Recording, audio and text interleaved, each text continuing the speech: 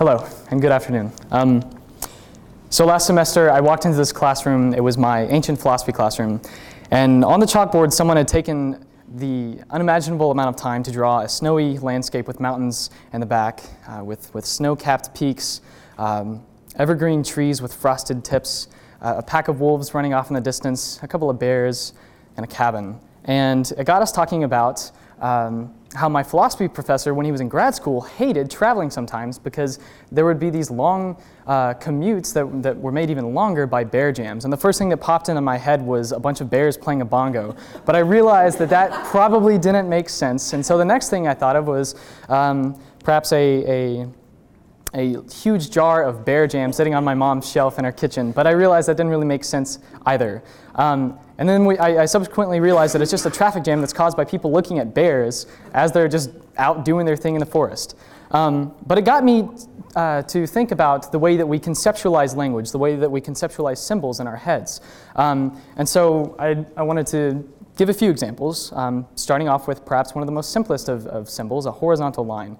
If you look at horizontal lines in chemistry, there are two very quick ways in which you can represent it.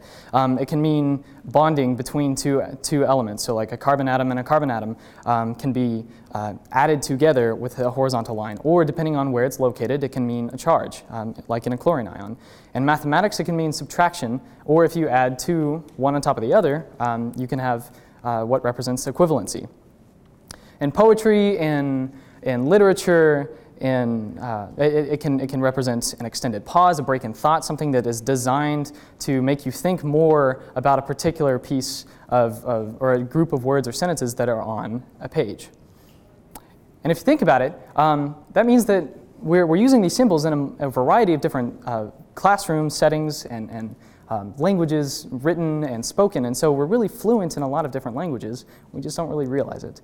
But how do we organize these things? How do we codify them, normalize them, and make sense of them? Because obviously you can have a myriad of symbols used in a myriad of ways. Well, these symbols become characters, these characters become words, sentences, and sentences put into paragraphs, which are put into books or poems and what have you.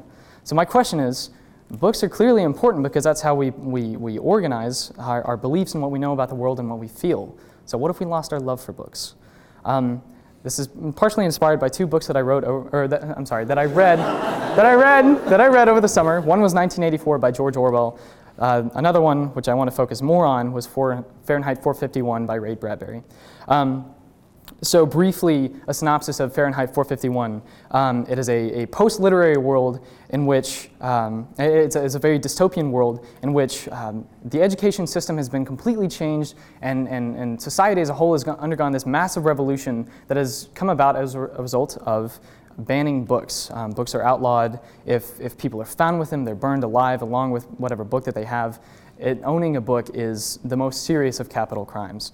And ultimately, it results in people's educations amounting to nothing more than rote memorization, where you go to class, you watch a video, somebody tells you that 2 + 2 is 4, and very basic facts like that, and you're not allowed to question, you're not allowed to do anything but memorize facts A, B, and C. And then you go home and you watch the same television shows in your TV room that has TVs on all 4 walls, and that amounts to your experience in daily life. Any more than that, and you start to make people uncomfortable. And so that ultimately amounts to institutions and people thinking and saying the same things, and consequently, they say nothing at all. Think about that for a second. People who are in college right now, most of us are either in college, some of us have graduated, some will be going into college soon. Imagine a world in which perhaps a what-if conference in which we all get up and give the same presentation, where I say, hello, this is the what-if presentation, or my what-if presentation. What if we ask questions about the world? What if we ask questions about the world? What if we ask questions about the world? That mundanity becomes absurd and pointless, and that's what happens in this world. And as somebody who reads philosophy, as somebody who reads literature and finds these things fascinating, these alternate worlds in which I can escape, that's probably one of the most terrifying things that I can think of.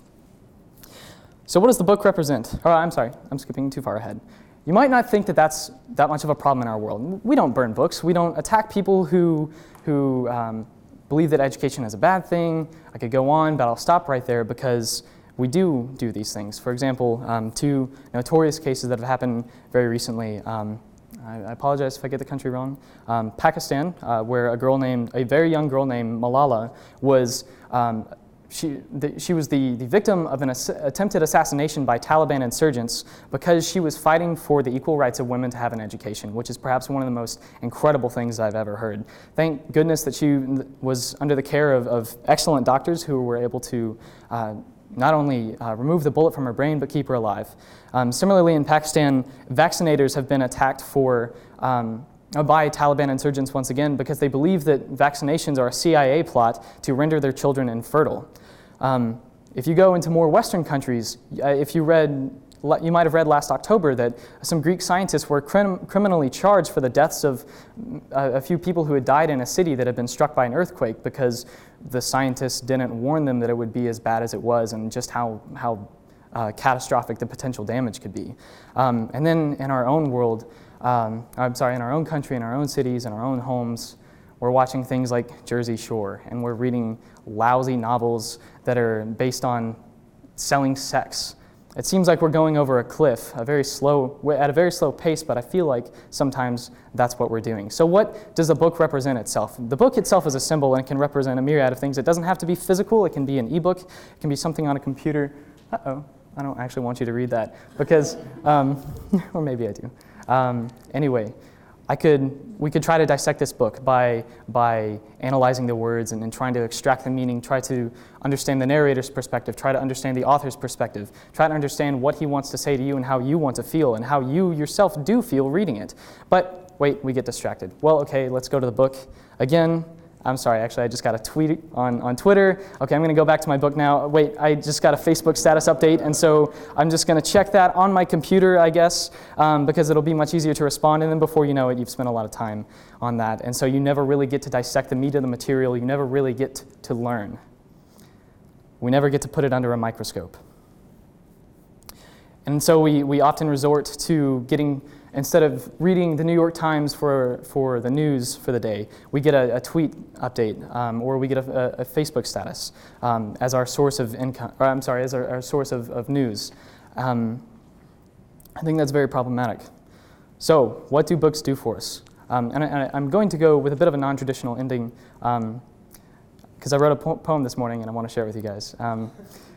But what do books do? They empower us. They tip the scales in your favor. They give you the strength, the tools, the diversity of thought to be able to tackle difficult problems. They allow you to travel to new places previously unseen. They give you novel ideas. They allow you to innovate. And they give you wisdom because they're the long thought out words of people who have come before us. And I think that should make us very happy. Now, I woke up this morning with a couple of lines in my head, and I've been writing poetry recently, and I've also just recently started performing it. But I guess this is probably the best way that I think I could characterize the importance of books. A good book is like a slow kiss. It keeps you wondering as time slows to a halt in that bliss, and I'd be remiss if I didn't go back for more. But now that I've gotten my foot in the door, I want to dive headlong into its pages and meet strange new people in fascinating places like mountain sages. I want my mind to go to new lands, soar to new heights, and think new thoughts, so that I am distraught because I don't know what's going to happen next. I want to spend 1,001 nights in Arabic lands, lost exploring the treasures hidden in desert sands. I want to plunge 20,000 leagues under the sea, spelunk caves, and surf waves of thought generated by the gravity of curious minds. I want to smell the saccharine perfume of a wild rose, wafting across the greenest of pastures after a gentle rain. May I travel mountains beyond mountains and follow detectives through the streets of Barcelona, Spain. I want Neruda to scribe the most profound emotions of my heart and Beethoven to play the strings. As long as I have a brain in my head and feet on my legs, I hope and I pray that my questions never subside, but rather that they be multiplied. I want active curiosity to be my guide. Thank you.